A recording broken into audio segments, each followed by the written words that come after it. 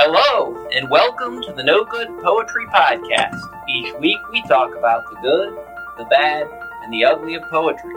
This is episode 64 with Joseph Marcos and Joseph Bievin. This is the good, bad, and the ugly, isn't it? There's some ugly shit out there, kids. Let's make the world safer for poetry.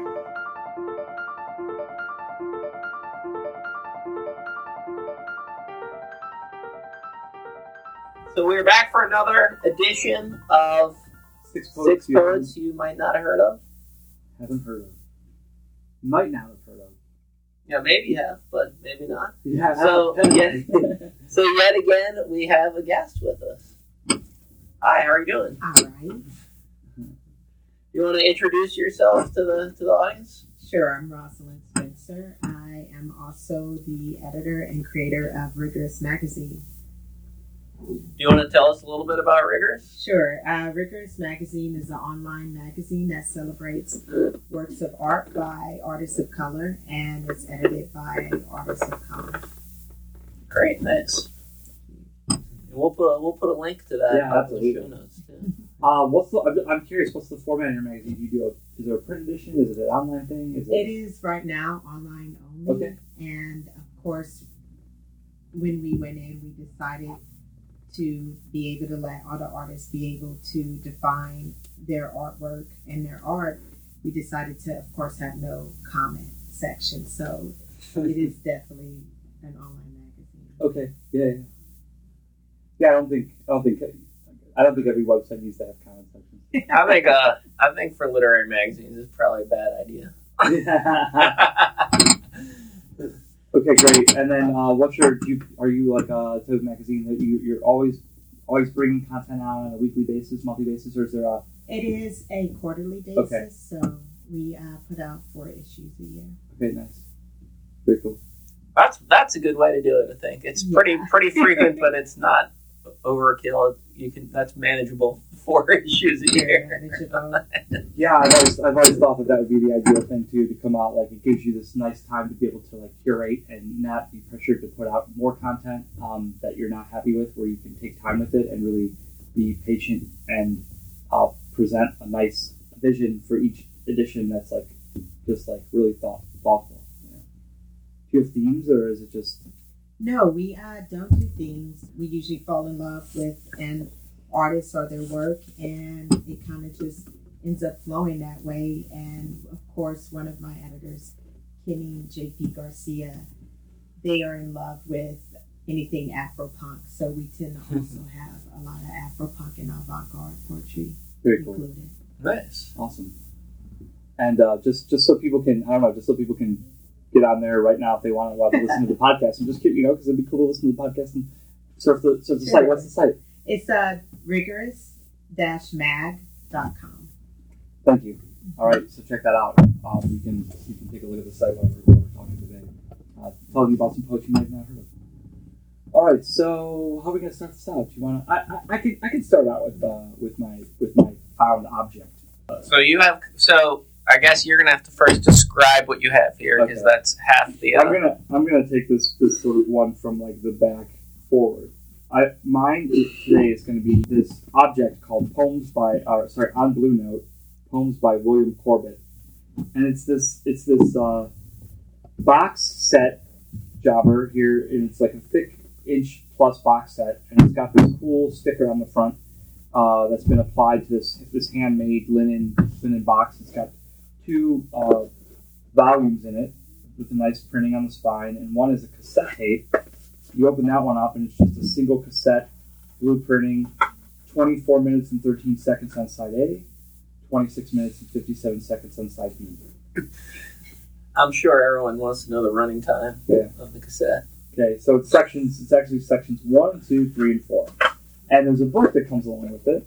So you've listened to the cassette. It's the same thing that's in the book? It's the author reading it? Yeah. Do you know anything about William Corbett? No, I was going to have to look that up, actually. Maybe I can quickly look up William Corbett. But what's really funny is that I sort of just approached this from a different direction. I didn't know exactly what... this is the first edition. This is from 1989 out of Cambridge, Massachusetts. Zoland Books. Okay. Yeah. Well, do you want to read a poem out of there? Sure. I'll read this first poem, part 2. What did you expect? What you most hope for, impossible to put into words, no system satisfies, no theory convinces. Why things are like this, even as it fits. Who wants it? Who needs to know? Too much rain, too little in September, early frost, the trees are drab, their leaves trashy, like cheap bright clothes washed once. The truth hurts. Halloween tomorrow, so why wear your mask today? Ghost on the face to come. It's a free country. Children say try and make me. Is there one in there that relates to the title? I'm gonna read the bio at the back. Okay. There's a bio in the back there. It says William Corbett was born in Norfolk, Virginia in 1942 and raised in Pennsylvania and Connecticut. He has lived for 20 years with his wife and 2 daughters in Boston South End. About the book, On Blue Note has been printed by G.A. Damon, Inc., West Ruthven, Vermont, and bound by General Bookbinding Company, Agawam, Massachusetts. The text has been set in New Baskerville and on the Macintosh computer. Wow, that's cool. The paper is Bellbrook laid on acid-free paper. The book has been designed by Virginia Evans. So that's kind of cool because it's a 1989 designed Macintosh book. Early computer design. Yeah, it's just a really neat little piece here. There's a Philip Guston poem. All right, try it. 1913-1980. Dear Philip, the rain held off for Marnie's graduation. That was this afternoon. Yesterday I wrote you, but you were 2 days a dead man. John called this morning to say, oh, no, is this what we've always let out? Oh, no. And at least well, you did live to see your grow up. By force of will, your life, the paper reports you called it, is a triumph. And that's what I wrote yesterday. To Musa, I write today of your ferocious delicacy. Cool. Yeah. Well, I think, that'd be neat if there were more books that had a audio companion. Yeah, it's interesting. It definitely is interesting. I feel like these are like maybe poems that he wrote while listening to music or something like that. Was there music on the cassette, or it's just... No, it's just... Okay. Yeah. I wanted to know if maybe there was like him reading over music or something, because that could be cool. Well, nice. So that's William Corbett. I don't know how in the world you would find that if you wanted to. No idea. But where did you get that from? I think there's an ISBN number. Where did you get that? I don't know. I think... Oh, there is an ISBN number. Yeah. Oh, so maybe it's out there. Yeah, maybe it is. I think I just got it at like a weird book festival or a book fair somewhere. Or maybe not. Maybe I got it at a thrift store. It seems like it could be a thrift store find. Yeah, I think I got it at a thrift store. Rosalind, you want to tell us about one of the poets you brought with you today? Yes. She is one, I don't know if you guys have read, but Alice Walker talked about it in Search of My Mother's Garden, about going back out and pulling out an author or a poet that was lost, whose voice, especially when it comes to Black women writers, that was lost. And this one, actually, I feel kind of guilty for her being underrated and not seen by me, but I loved Audre Lorde, and Audre Lorde would write these letters, these beautiful, in-depth letters of struggle, of being a Black queer writer during the time of civil rights and before. And it was to a woman named Pat Parker. And actually, Pat Parker is this unbelievable and phenomenal poet, and she's just starting to get her renaissance again. They just released her complete works as of the end of last year. But she's that aunt that you know down the street who probably had a beer, was sitting on the porch. She came from Texas. She did a lot of advocacy. She was very upfront, where we remember Audre Lorde having that temperament of being a bit more softer and easier to take in. Pat Parker was, just there. I love her poems because they're so, they're stark, they're they're kind of deconstructed, and they're still narrative. So I've been having a little love affair with her for the last 6 months because I didn't realize that. I remember reading these letters, and I have nonfiction works on Audre Lorde, but I didn't notice her on the fringe and on the outside. So Pat Plunker's my first one. All right, let's hear one. She wrote this poem, My Lover is a Woman. My lover is a woman, and when I hold her, feel her warmth, I feel good, feel safe. Then I never think of my family voices, never hear my sisters say, bulldaggers, queers, funny. Come see us, but don't. Bring your friends. It's okay with us, but don't. Tell mama, it break her heart. Never feel my father turn in his grave. Never hear my mother cry. Lord, what kind of child is this? My lover's hair is blonde, and when he rubs across my face, it feels soft. Feels like 1,000 fingers touch my skin and hold me, and I feel good. Then I never think of the little boy who spat and called me nigger. Never think of the policeman who kicked my body and said crawl.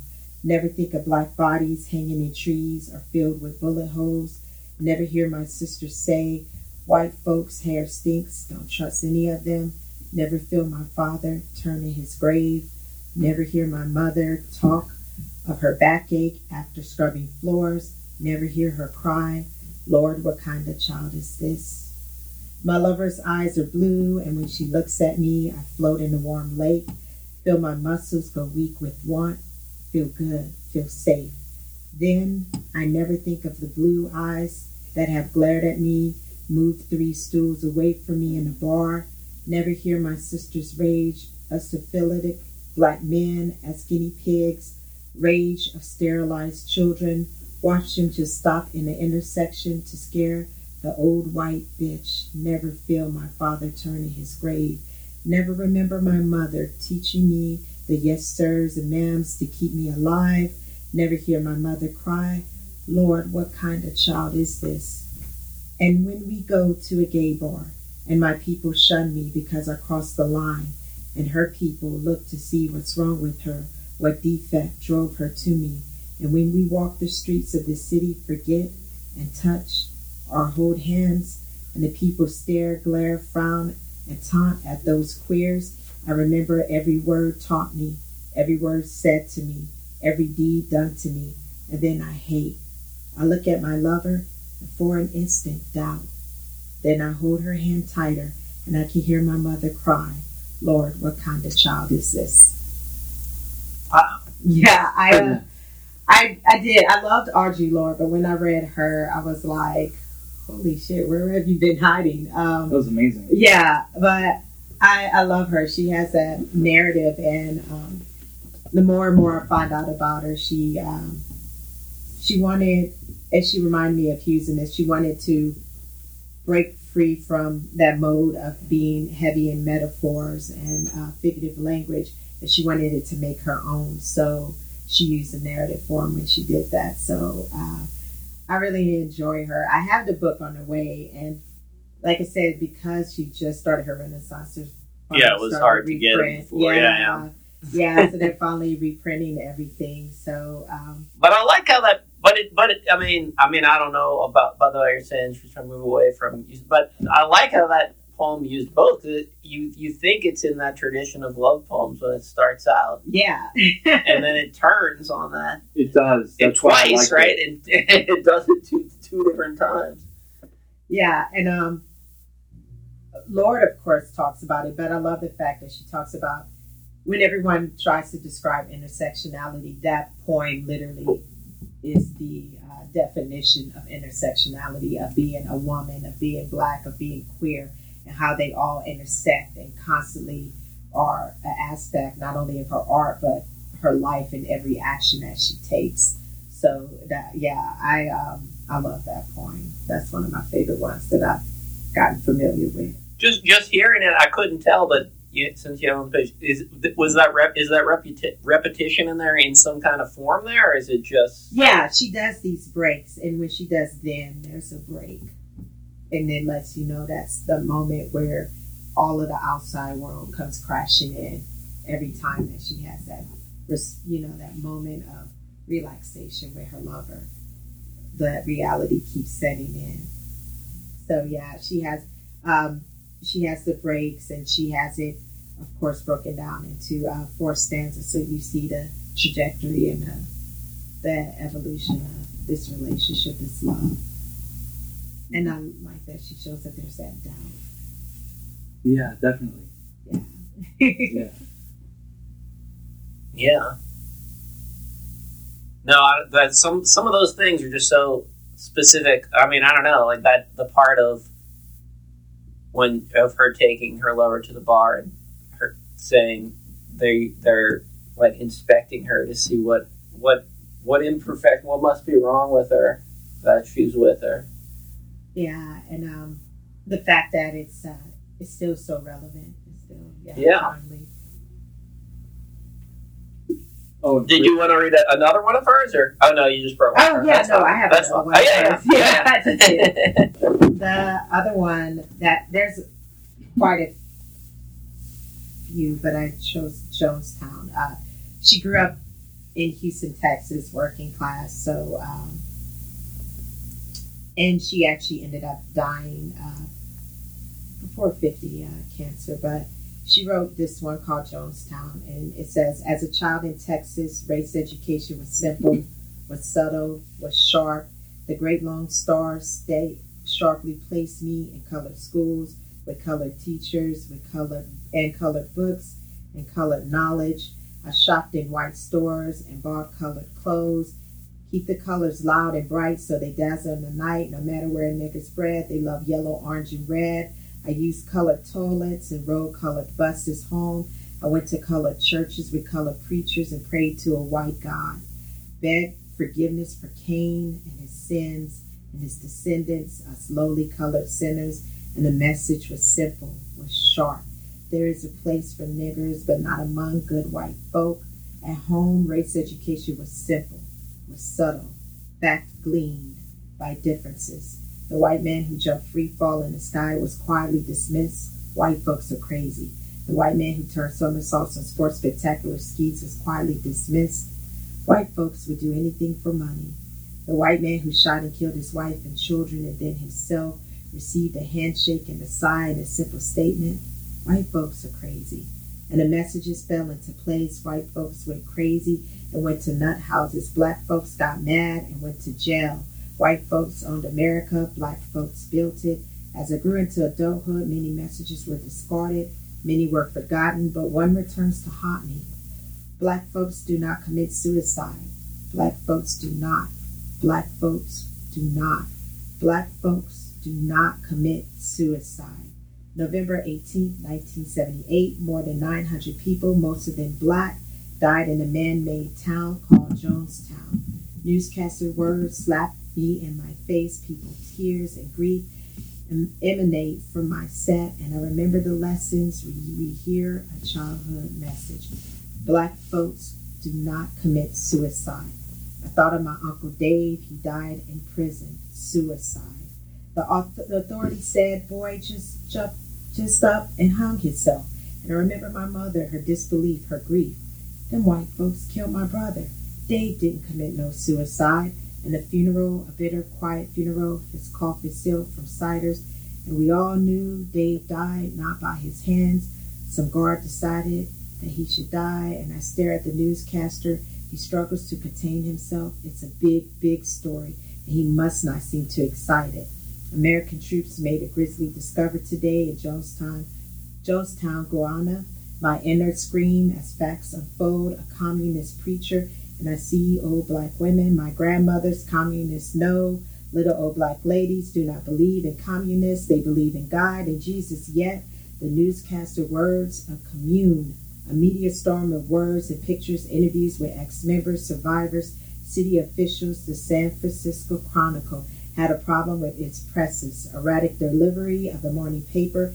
And in 2 days, the Chronicle publishes a book, eyewitness account by a staff reporter who survived the airport attack, and the story grows. Step right up, ladies and gentlemen.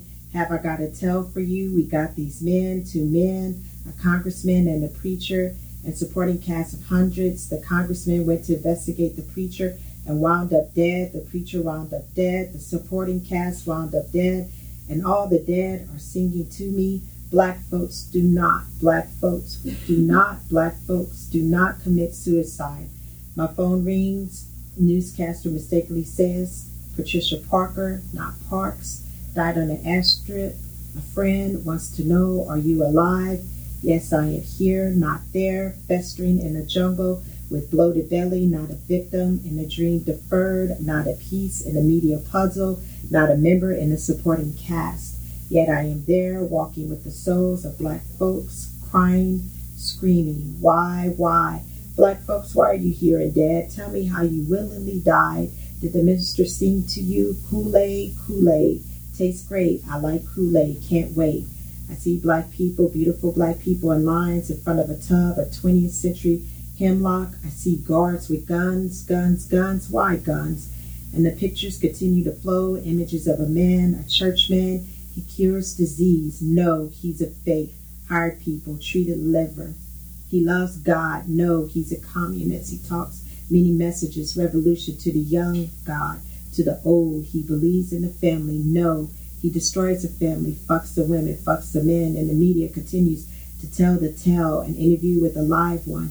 You're a member of the People's Temple? Yes, I was. Why did you join? Well, I went there a few times and then I stopped going. But Reverend Jones came to me by my house and asked me why I quit coming.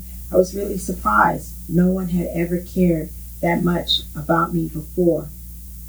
No one had ever cared that much about me before, and it came home. The messages of my youth came clear, and black people in Jonestown did not commit suicide. They were murdered. They were murdered in small southern towns. They were murdered in big northern cities. They were murdered as school children by teachers who didn't care. They were murdered by policemen who didn't care. They were murdered by welfare workers who didn't care, by shopkeepers who didn't care. They were murdered by church people who didn't care. They were murdered by politicians who didn't care. They didn't die at Jonestown. They went to Jonestown dead, convinced that Americans didn't care. They died in the schoolrooms. They died in the streets. They died in the bars. They died in the jails. They died in the churches. They died in the welfare lines. Jim Jones was not the cause. He was the result of 400 years of not caring. Black folks do not, black folks do not, black folks do not commit suicide. And that one stuck out to me just because she talks about the trauma that people forget and the trauma that causes. And even growing up in the 80s and 90s, they still said that, it was taboo. It's a hush. No, that didn't happen. It would never happen. So, Yeah. And like I said, that's why I love her, and I'm really happy that there's a renaissance for her, because she brought up something that is just truly being discussed and talked about now. And she was talking about that 40 years ago.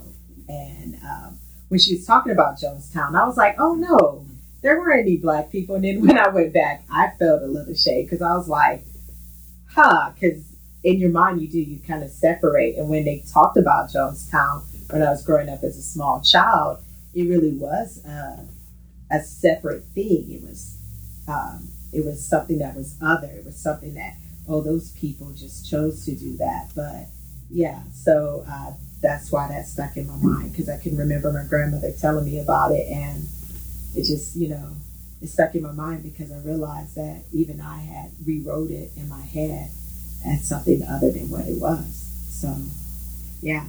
I liked all the connections she makes in them, because when you said the title was Jonestown, I thought that's what it was going to be about. But she's talking about all kinds of all these other aspects of it. First. Actually chose to run off and follow this leader when they're not. Normally you're warned, you're told, don't trust these ministers. But when they come knocking on your door and they say they care, and you're told constantly that everyone around you doesn't care about you, then you'll follow them and you'll drink that Kool-Aid. So yeah, I was like, whoa. So yeah, that was the one that really stuck in my head. And she did this crazy quote when she was like, there's this quote I read from her, and I laughed, and then I got quiet, but she was like, your foot is so tender and soft and small, but it's still on the back of my neck. And, wow. Yeah, so yeah, that's what I enjoy. She's in your face. Yeah, that was intense. Drop it. Yeah, I really enjoyed it though. It was really intense. Yeah, I do. I do. I enjoy those attempts, character and narrative pieces, and I guess it's different from what people see me in my everyday life because I deal with advocacy and a lot of things, so my temperament has to be very calming, I guess you could say. When I choose to read things, it's a little bit, yeah. So there's some reprints of her books out there that the complete works, and then in 2016-17 they did one just with 3 poems of hers, longer pieces. But yeah, there's a renaissance of people are starting to celebrate her and study her more, and I am really excited about that because she does. I'm glad that she's getting that. I'm kind of sad that they did, you had to do Audre Lorde first and then Pat Parker, and they couldn't be together, but still I'm happy that they're both being recognized. Yeah. So I think I'm going to talk about first Joan Murray. So this is another, I think, kind of forgotten poet. And I really only found out about this on accident because I happened to be in New York and they were doing a release for this really nice book from New York Review of Books, which is her complete poetry, drafts, fragments, and poems, and I'll kind of talk about that, how that came to be as this went about. So she was born in London, but then she kind of spent her life between the U.S. and Canada, back and forth.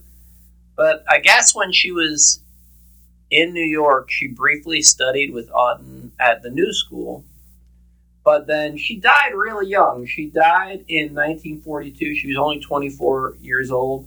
She had some kind of heart condition because she had she had a rheumatic fever when she was a child, and so she had this undiagnosed heart condition from that, so she died at the age of 24. So she hadn't published anything, but Auden remembered her poetry from when he had taught her at the New School. So that year when he was judging the Yale Younger Poets Prize, and he didn't like any of the manuscripts, so he called her mom and was like, well, look, I remember really liking her poems. Do you have a manuscript? I'd like to publish that posthumously for the Yale Younger Poets Prize. And her mom said, yeah, but she was like, you can have it, but you need to let her friend, what was her friend's name? Her friend, she had this friend who was some kind of poet, Grant Code, and her mother stipulated that he had to edit the manuscript.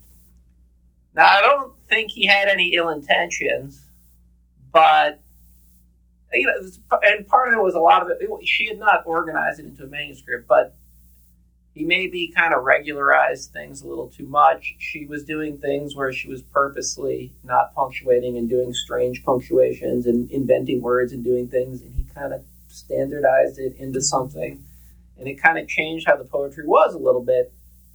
So that was the only thing that was ever published. And I think it was pretty well received at the time, but people forgot about it very quickly because it was the only thing. It came out there and then it was gone. And it really kind of got forgotten about for a long time. I think when Ashbery did those other traditions essays, the other tradition lectures and essays, he mentioned her in there, but in passing, he wasn't one of the ones he focused on. But then in 2006, poet Shannon Compton, C.A. Conrad was doing that Neglectorino project for Philly Sound, trying to get different neglected poets up there, and Shannon Compton got the PDF of that Younger Poets manuscript and put it up there because it was out of print. It was pretty much impossible to find. And so she was kind of thinking about that. And then Mark Ford did an essay on her called Joan Murray and the Bats of Wisdom. We'll read that poem with the Bats of Wisdom line. And mentioned in it how her mother had later given those manuscripts to Smith College. But the story was that along the way, there were 2 trunks of the manuscript, and one of them fell off the truck and was lost. And so that there were these other poems out there that no one knew about that weren't in the Younger Poets Prize manuscript. So, and then the story came out that it had been tracked down and it was there, and the trunk even had a dent in it, so maybe that story was true. So the poet who edited this, Farnoosh Fathi, was a big fan of Jo Murray's poetry, so she went to Smith immediately and said, I want to see this. I want to see this trunk of these undiscovered poems. And there were hundreds of pages of this poetry that hadn't been seen before, and there were hundreds of letters, and the letters are in this volume too, and it's really good. It's really interesting poetry. I mean, it kind of feels like, in some ways, some of that kind of late modernist stuff of the time, but there's some nice idiosyncratic things about it that I think are different. But I don't know. So this is the most famous one. Most of her poems don't have titles. So, sleep, little architect. It's your mother's wish that you should lave your eyes and hang them up in dreams. Into the lowest sea swims the great sperm fish. If I should rock you, the whole world would rock within my arms. Your father is a greater architect than even you. His structure falls between high Venus and fair Mars. He rubs the magic of the old, and then peers through the blueprint lies the night, the plan, the stars. You will place mountains too when you are grown. The grass will not be so insignificant, the stone so dead. You will spiral up the mansions we have sown. Drop your lids, little architect. Admit the bats of wisdom in your head.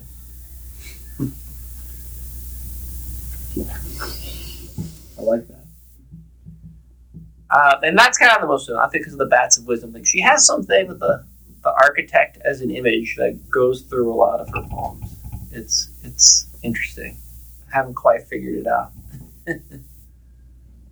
And how old was she when she died? 24. Wow. Yeah, which is a whole nother level of thinking about it. That's young. I don't know. I think I might just read one more from her. I have a hard time deciding which one. She has a lot of ones with seagulls too. She likes seagulls as imagery, which I like. Even the gulls of the cool Atlantic retip the silver foam. The boats that warn me of the fog warn me of their motion. I've looked for my childhood among pebbles, my home within the lean cupboards of Mother Hubbard and clipped Albion. A wind whose freshness blows over the Cape to me has made me laugh at the memory of a friend whose hair is blonde. Still we laugh and run our hands over the sea, from the farthest tip of the land, of the end of the end. I had so often run down to these shores to stare out. If I took an island for a lover, an Atlantic for my sheet, there was no one to tell me that loving across distance would turn about and make the here and now and elsewhere of defeat. In my 21st year, to have the grubby hand of a slum be the small child at my knee the glistening chalk that sails to meet the stationary boat, the water sloping as it comes, and all the Devon coast of gray and abrupt rock. By gazing across water, I flicked many gulls from my eyes, shuffled small shells and green crabs at my feet. The day is cool, the sun bright, the piper cries, shrilly tampering the untouched sand with delicate conceit. Up beyond the height and over the bank, I have a friend. How are your winter days and summer actions? There could be little more than a teacup hour to make us comprehend a mature man's simplicity or a grave child's sweet reaction.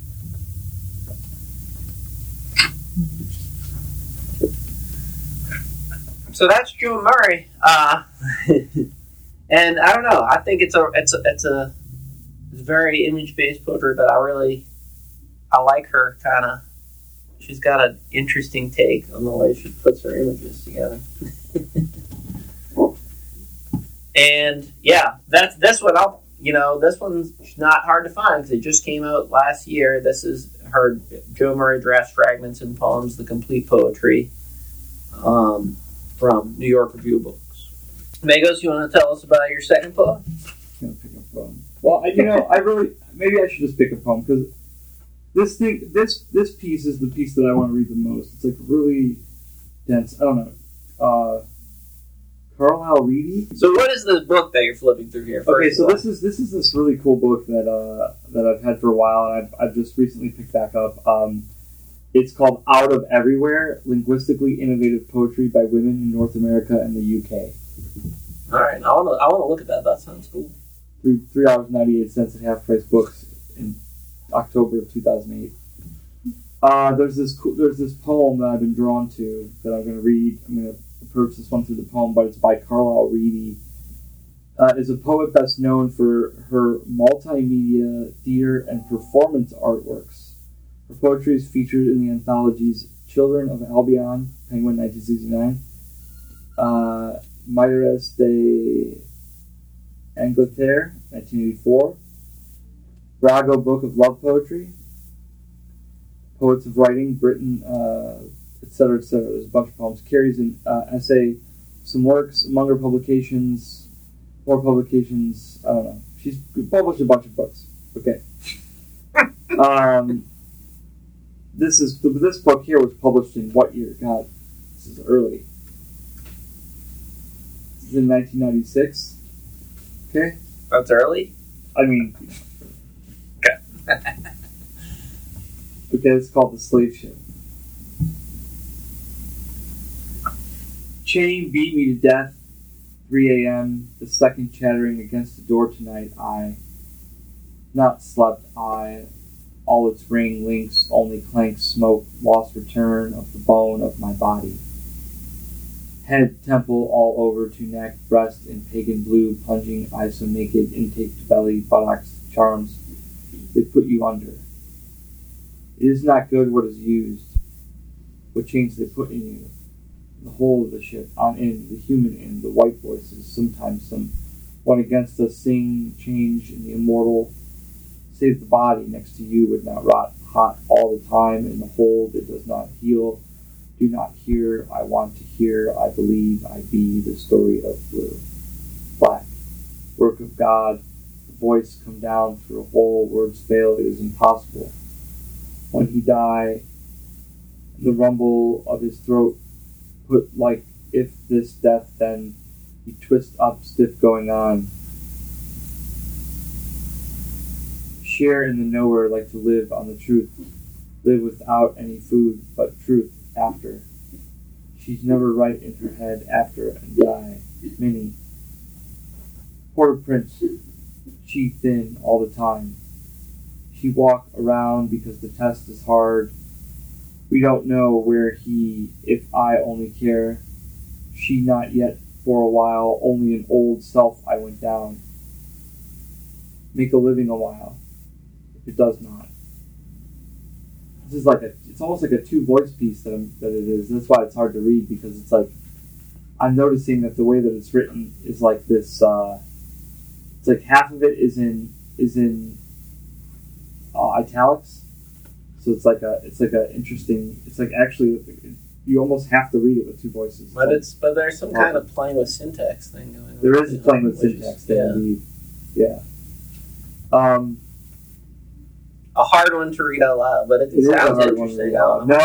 It's definitely like I could put a picture of it on there because it's like totally needs like two different. It's like two different. It's almost like two different poems coming in together, like blended into one poem. Let's see. So does that book have more than one poem by a person? Yeah. Here, let me give you another one here. This is interesting. The way it's written in it's like written in like 3 or 4 different columns. Again, almost as if they're written for like multiple voices, you know. Let me read this one. It's called The Blue House. Of the tree, the parrot, of a bone. The monkey, hair of a Christ. Seated posture, reclining posture, luscious. in the still of life, unlascivious lock of her hair, these sharpened points, white hands of the portrait, death above in the vine, in the root, of a balance, of melancholia, of lipstick, curls of a mare, pulse of a blood heart, connector, as one is always falling what spits out, teeth of shell, float in amphorae, planted in urn of shells, suckling be the death mask at last, to be seen, to be heard, to reach, blood in the white skirt, swoop of folds, variety, koyashan, scroll, silent. Want to see that for a second? Yeah.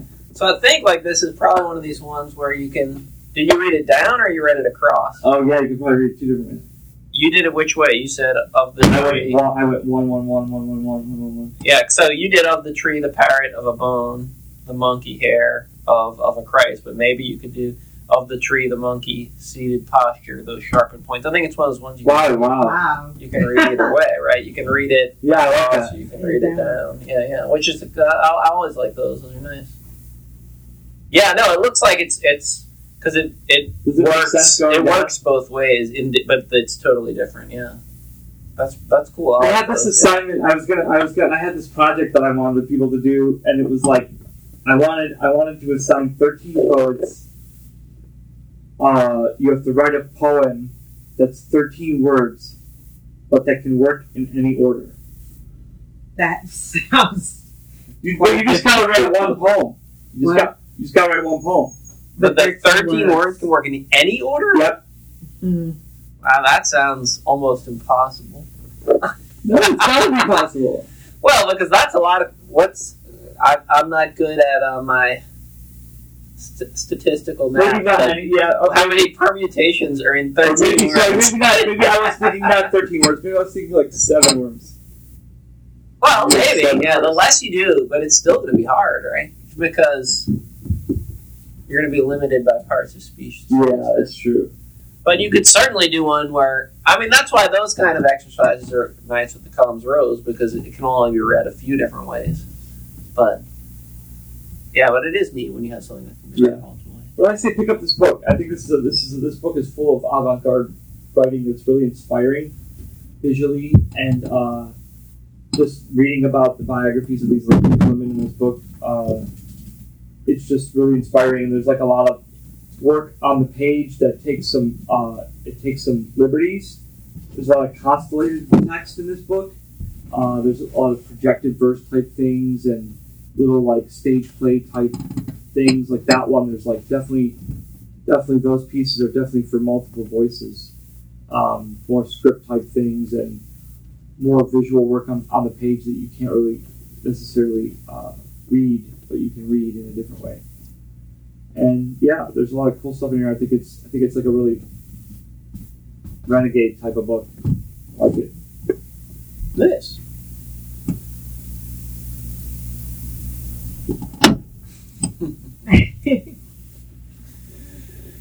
All right, 2 more poets. All right. This author, actually, she has a book, and that one book of hers is hundreds of dollars. She keeps going out of print.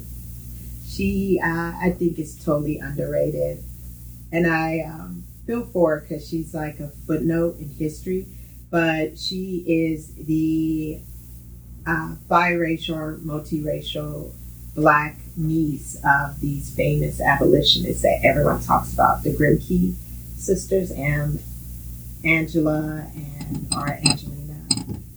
Sarah Grimke, and they were unique in the fact not only were they abolitionists, they completely left the South and were like, we're not doing this, we're not going to be any part of it. And she is a descendant of these women, and her mother actually married a biracial man. And she's unique in the fact that she wrote for about a solid 20 years and then just disappeared. She became a recluse. She stopped writing. She never wrote it again. But she would write for the Crisis during the Harlem Renaissance, the beginning of it. And when I first saw her was years and years ago, and I actually kind of forgot about her. But she was featured in The New Negro by Alan Locke, the philosopher of the Harlem Renaissance. And again, she went out of print, and she kind of just disappeared. And I never quite knew why, but when you do more research, you find out it's because they felt her poems were too sapphic. They were like, slow it down. So they just kind of quietly suppressed her and hid her. And so I hope one day that, we start reading her more. But now you can find her online, and if you can find, which you can get at the usually university libraries, The New Negro by Alain Locke, you'll be able to find some of her work. But the poem I'm going to read by her is a short piece. Yay. The Eyes of My Regret. Always at dusk, the same tearless experience, the same dragging of feet up the same well-worn path to the same well-worn rock, the same crimson or gold dropping away of the sun, the same tints, rose, saffron, violet, lavender, gray, meeting, mingling, mixing mistily. Before me, the same blue, black, cedar, rising jaggedly to a point. Over it, the same slow unlighting of twin stars. Two eyes, unfathomable, soul-searing. Watching, watching, watching me. The same two eyes that draw me forth against my will, dusk after dusk. The same two eyes that keep me sitting late into the night, chin on knees. Keep me there lonely, rigid, tearless, numbly, miserable. The eyes of my regret.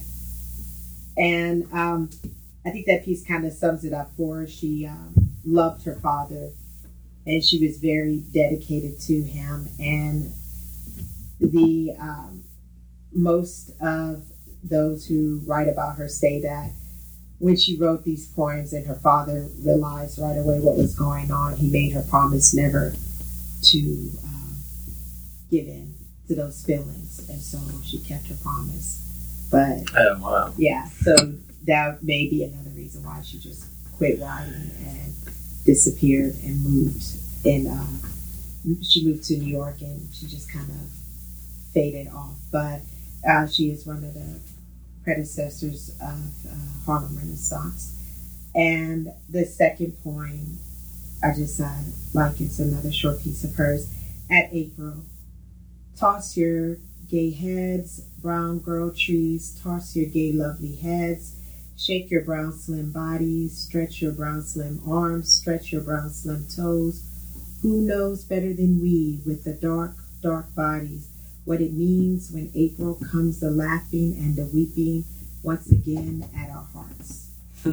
And like I said, I enjoy her, and I see that we're studying Locke again, so hopefully we get to do a new publishing of The New Negro, since that's such a huge thing with the Harlem Renaissance. And hopefully she'll come out of the woodwork. But for right now, she's still, it's kind of, if you could find some old copies of The Crisis or of The New Negro, then you see her work. Did she write a lot in the 20 years that she was writing? Yeah, she wrote a play on lynching. She wrote all these novels on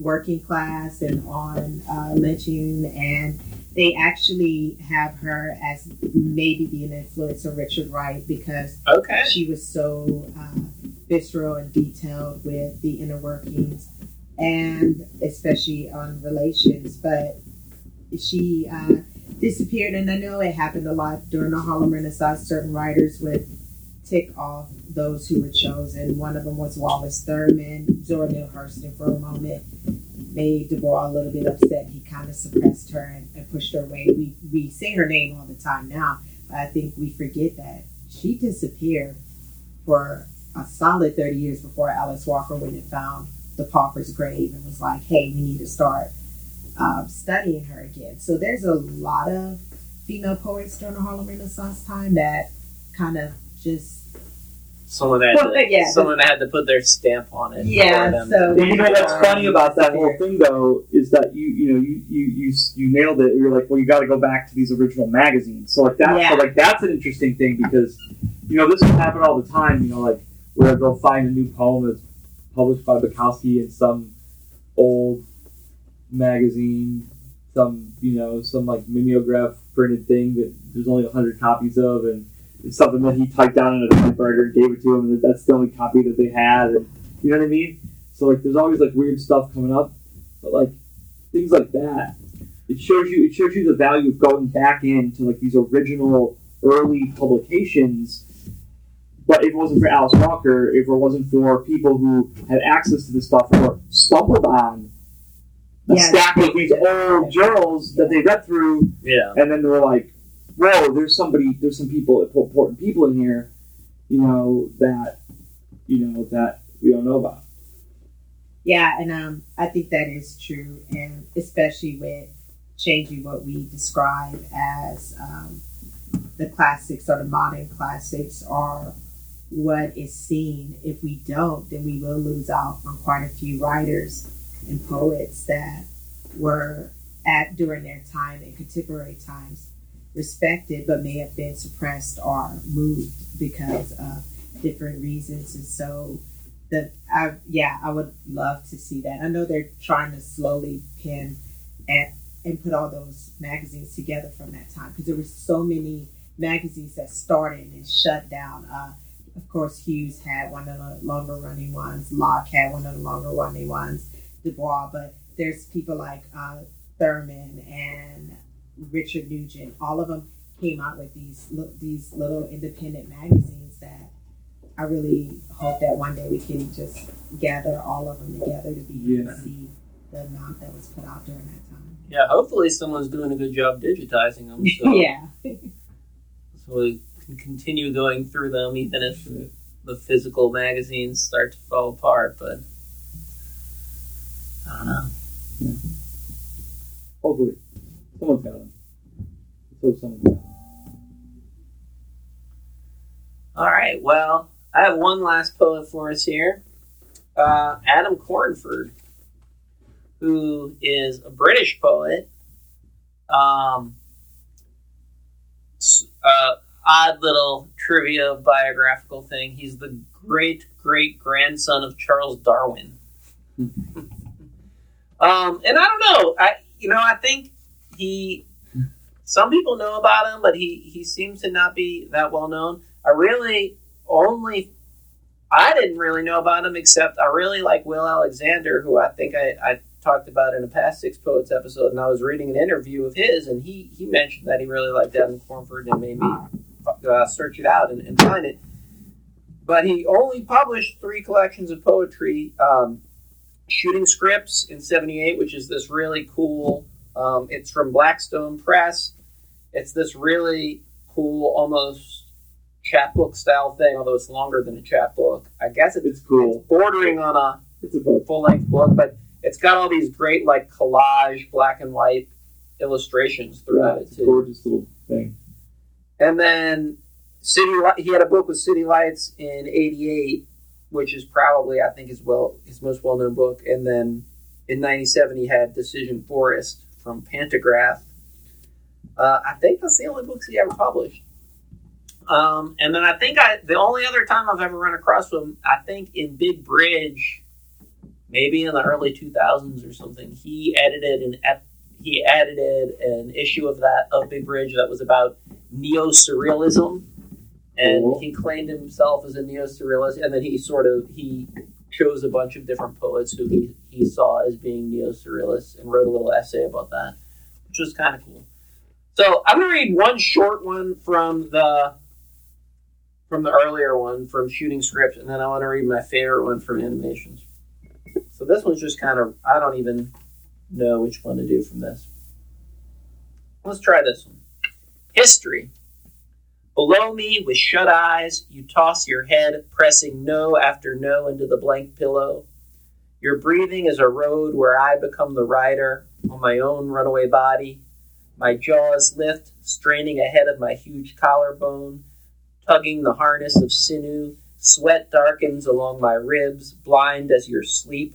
I gallop toward you forever, under the collapsing air of the centuries. All right, and then the second one is kind of longer, but it's the best. So I apologize that it's a long poem, but a jobless man looks at the capital markets. Between the sphere of the fixed stars with its blue heraldry and clean mineral music, and the disk of the earth I stand on, buckled, pitted, smeared with green oxide like a long-dead emperor's penny, revolves the sphere of capital. Slow, vague mornings I peer into this realm from the business pages observatory. Capital's air is as clear and heavy as silica gel, its creatures translucent. Also an immense interpenetration of medusa trees, tall polyps quarreling ropily over root space. Each one is a shifting mosaic of ownership, the common shares blank-faceted, exhaled in bee clouds of new issue as the price rises. Preferred stock is dragon-flying among the high branches.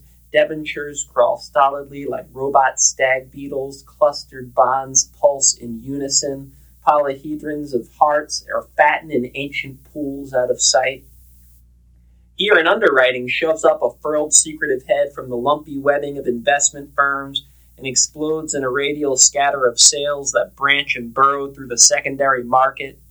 There are some smaller corporations knot wetly together to sprout a holding company.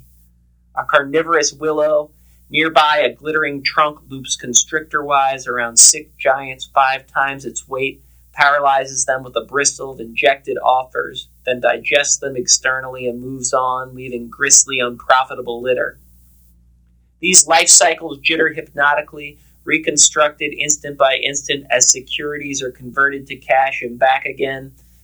This makes it hard to see the countless fine tendrils reaching down into our world from the forest's high-altitude root mat, like billions of gauzy catheters draining and trickling. All that sometimes make them visible is the way they suffuse with a faint rust-pink pulse, a continuous trembling vein rise, right where they connect to my neighbor's wrists and temples, poised in front of her office terminal, and to her son's as he swivels from griddle to counter under an orange logo deep in the rich soil of work.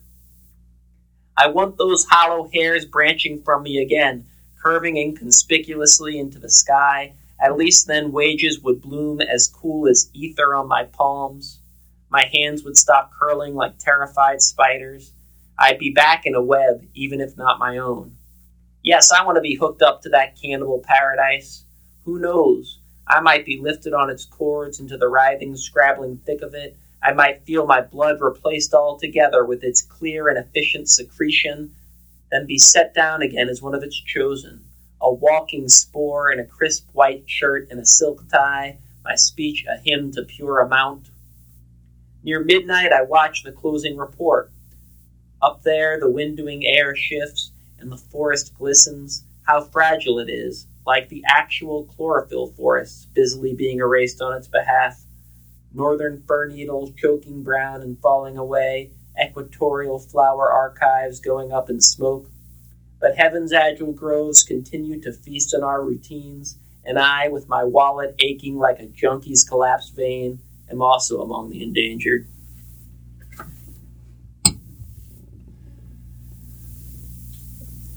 I don't think I've ever read such a decadently surreal anti-capitalistic poem. Yeah, it was pretty good. So Pretty rich. it's Adam Cornford. So that's another 6 poets that maybe you haven't heard of before. So check them out. Check all of them out. Yeah, we'll post some pictures of the books. You can look them up. All right. Show notes. Cool. You better take those pictures. I'm doing it right. You charge my phone. So, thank you, Rosalind, for joining us today, and thank you for bringing Thank you. those poets and telling us about them. Thank you. Thanks, man. And we'll see you all again next week. Hopefully.